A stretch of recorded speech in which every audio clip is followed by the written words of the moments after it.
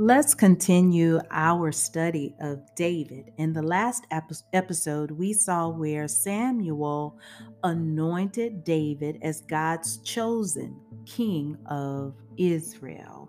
And we ended in verse 13 in chapter 16 of 1 Samuel. So we're going to pick it up in the 14th verse, and we're going to see that, God's plan uh, to get David to the palace. Now, currently, David is in the pasture with the sheep because after David was anointed by Samuel, he went back to the pasture. He went back to tending the sheep. This is important because he knew he was anointed. But again, I'm not sure. I don't believe he knew why he was anointed. And I know David didn't go to the palace right away to say, hey, look, Saul, I'm here. It's time for you to move.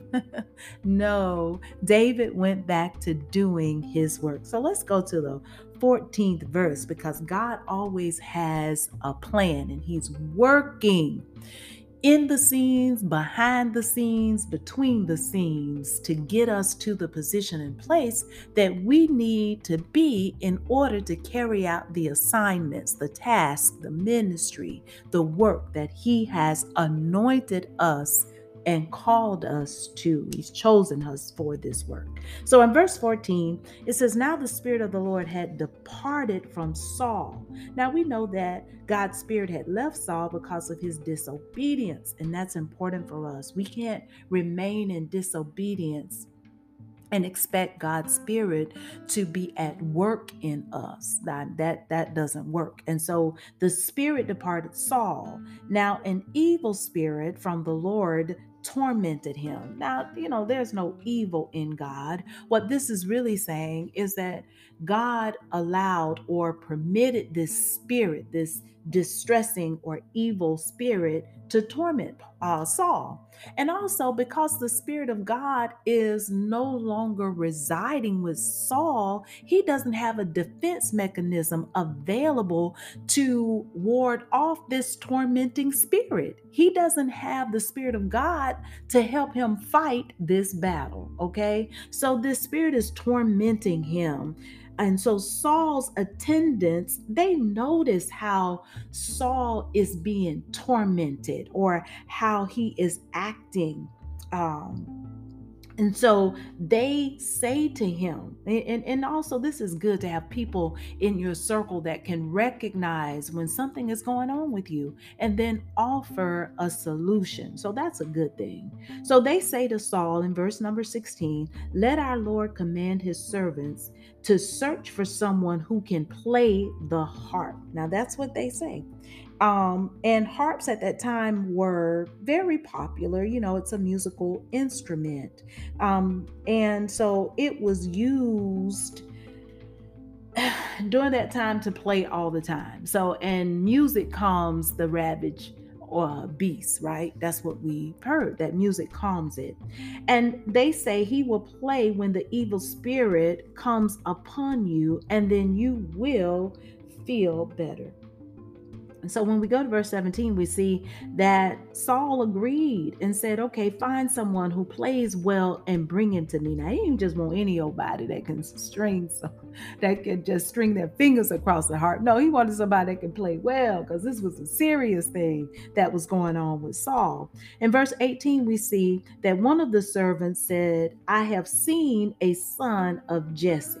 Okay. Now, maybe they didn't even have to go. It doesn't say that they went and came back. I mean, how are you reading that? Because how I see it is one of the servants said, because he said, find someone who plays well and bring him to me. But then in verse number 18, it says, one of the servants answered, I have seen a son of Jesse of Bethlehem who knows how to play the harp. Look, y'all just need to do what God has called you to do. People are always watching. You never know who's observing you. You never know when your skill or abilities will be mentioned to someone in a position that can bring you up, right? So it's good for us and you to continue to do the work that God has called you to do, all right, and do it well. So notice what he says. He says he is a brave man and a warrior. He speaks well and is a fine looking man, and the Lord is with him. When you don't know people are watching you, they are watching you. They are observing your character, your actions. They are observing your nature. This servant of Saul noticed these things about David, Jesse's son. Now, they didn't call his name, they just said, I've seen a son of Jesse. We don't, at this point, um, Saul doesn't know who it is. Even this servant doesn't know who it is. He just says a son of Jesse. He knows Jesse's son. What does he know? He knows he plays the harp, and he knows he's brave. He knows he's a warrior. He knows he speaks well. He's articulate. He knows how to formulate words to make good sentences and coherent thoughts. He could talk to people probably about anything. Even though he was a shepherd, he had intellect. He was intelligent, right? And he was good looking. And then most of all, he said the Lord is with him. All right, so let's go to 19. Then Saul sent messengers to Jesse and said, Send me your son David. Now the name is given. Saul has the name. He says, Send me your son David, who is with the sheep. Okay, he knew that David was keeping the sheep. Now, evidently, there was some more intel brought to Saul about David. Okay, even though the Bible doesn't specifically say here, we have to conclude that because he names him and he knows that David is with the sheep. The servant who told Saul that he had seen the son of Jesse does not mention that he was a shepherd. Okay, so we have to consider that. So Jesse took a donkey loaded with bread, a skin of wine, and a young goat, and sent them with his son David to Saul. So Jesse didn't withhold David from going to Saul. I mean, the king is asking for your son, Was he going to deny the king? No, he let him go. And he sent some gifts with him.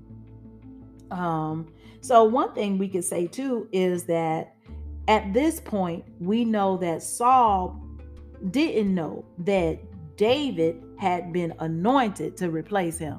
Because if he had, he never would have received the invitation to go to the palace. So David in verse 21 comes to Saul and he enters his service. Saul liked him very much, and David became one of his armor bearers. That's what the word says. And then Saul sent word to Jesse saying, Allow David to remain in my service, for I am pleased with him. Now that's what he says, right? So Saul's invitation is an opportunity for David to gain insight on what it's like to be in the palace, right? Not necessarily to follow Saul's guidance or direction or example, because remember, God had rejected Saul. So you don't want to follow the one that God has rejected. You don't want to do those things. But God had elevated David or opened a door. How about that? He opened a door for David to enter the palace so that he can see the workings of the palace. Now, he also became one of his armor bearers, right? And so when we think about that, that's the one that helps to bear the armor of the king, the one that's in leadership. So so David had become close to Saul in some way. So then Saul, when he asked David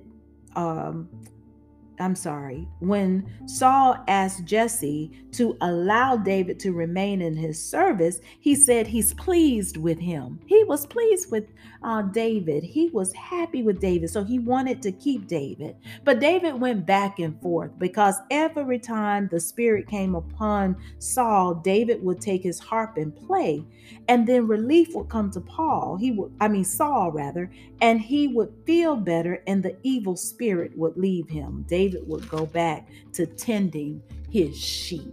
And so, what am I saying here in this little short excerpt? In this little short lesson today, what I'm saying is David has been anointed. He's God's chosen. So, God is working the plan to get David to the palace. This is David's training ground. He, again, remember, is a shepherd. But now there is a torment happening to the current king that David is the one that has the solution to bring some relief to this king. And so God opens the door for David to enter the palace. And so as he enters the palace, he becomes a pleasure to the king. And so the king invites David to stay in his service. Okay, he's in the service of the king as a harp player to relieve this tormenting spirit or this distressing spirit, and also to serve as his armor bearer. What David is gaining is going to help him for his future position that he's already been anointed for. He's just not ready to take the helm. All right. So, what does that say to us? It says to us that when we have been chosen by God for a task, that we don't necessarily have to knock down doors to take the position that God has given us. No, we need to wait on God's timing. We need to allow God to open the door for us to enter these places so that we can get the necessary training and skills that we need to be observant of our surroundings and where he is taking us and leading us. We need to also be who God has called us to be at all times, to be excellent in the things that God is or has equipped us with. Like David, for example, someone was watching David. David didn't know that they had observed that he could play the harp. David didn't know that they knew that he was a brave man, that he was a warrior, that he could speak well, that he was, good looking, that they knew that the Lord was with them. David didn't know that his name would come up in a conversation and he would be so well spoken of. It's important that we lead lives or godly examples, that we do good. Now, I'm not saying everybody's perfect. No, I'm sure David, messed up a lot. Some are speculating that David was between the age of 10 and 15 when he received his anointing from God.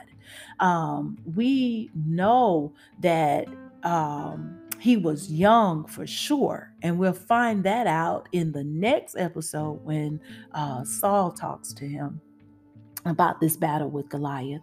But yeah, so this is what we're learning today, that God opened a door. God is going to open a door for you too. You just need to be patient. You need to be able to also recognize and be ready when that door opens. It may not be the position that God ultimately wants you to go to, but hey, your foot is in the door. David's foot was in the door. David entered as a harp player and an armor bearer, right? His foot is in the door. He has the pleasure of the king. This is nothing but the work of God, y'all. And in some of your positions, the same thing is happening to you. You may not be in the position and place that you desire to be, but you got your foot in the door. Keep working. Keep working, keep showing yourself to be someone that is trustworthy, that's someone that is diligent in their work, that's someone the Lord is with. Because see, when God's favor is upon you, you can't be denied. That's the point, the blank, and the period. Okay. All right. So that's going to be the end of this little episode. And we will pick up in chapter number 17. This is when it gets really good. And it's a familiar story that most of you are. It's the battle between David that most of you are aware of. It's the battle between David and Goliath. All right. Let's pray. Father, we thank you for this lesson. And we're praying today, Father, that you would help us to receive what you have in store for us, that we will not reject your good and perfect plan. Father, on the road to our destinies, we're praying, Father, that we will be obedient and that we will walk into the doors and places, that we will continue to work out the gifts that you have given us, that we will not be people who are slothful and unconcerned, but that we are diligent and dedicated, that it can be spoken well of us in places of importance as well. Thank you, Father. We're praying today that ears will hear and obey. I thank you, Lord.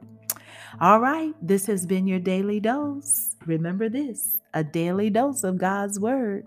Oh, y'all, it's good for the soul. Be blessed.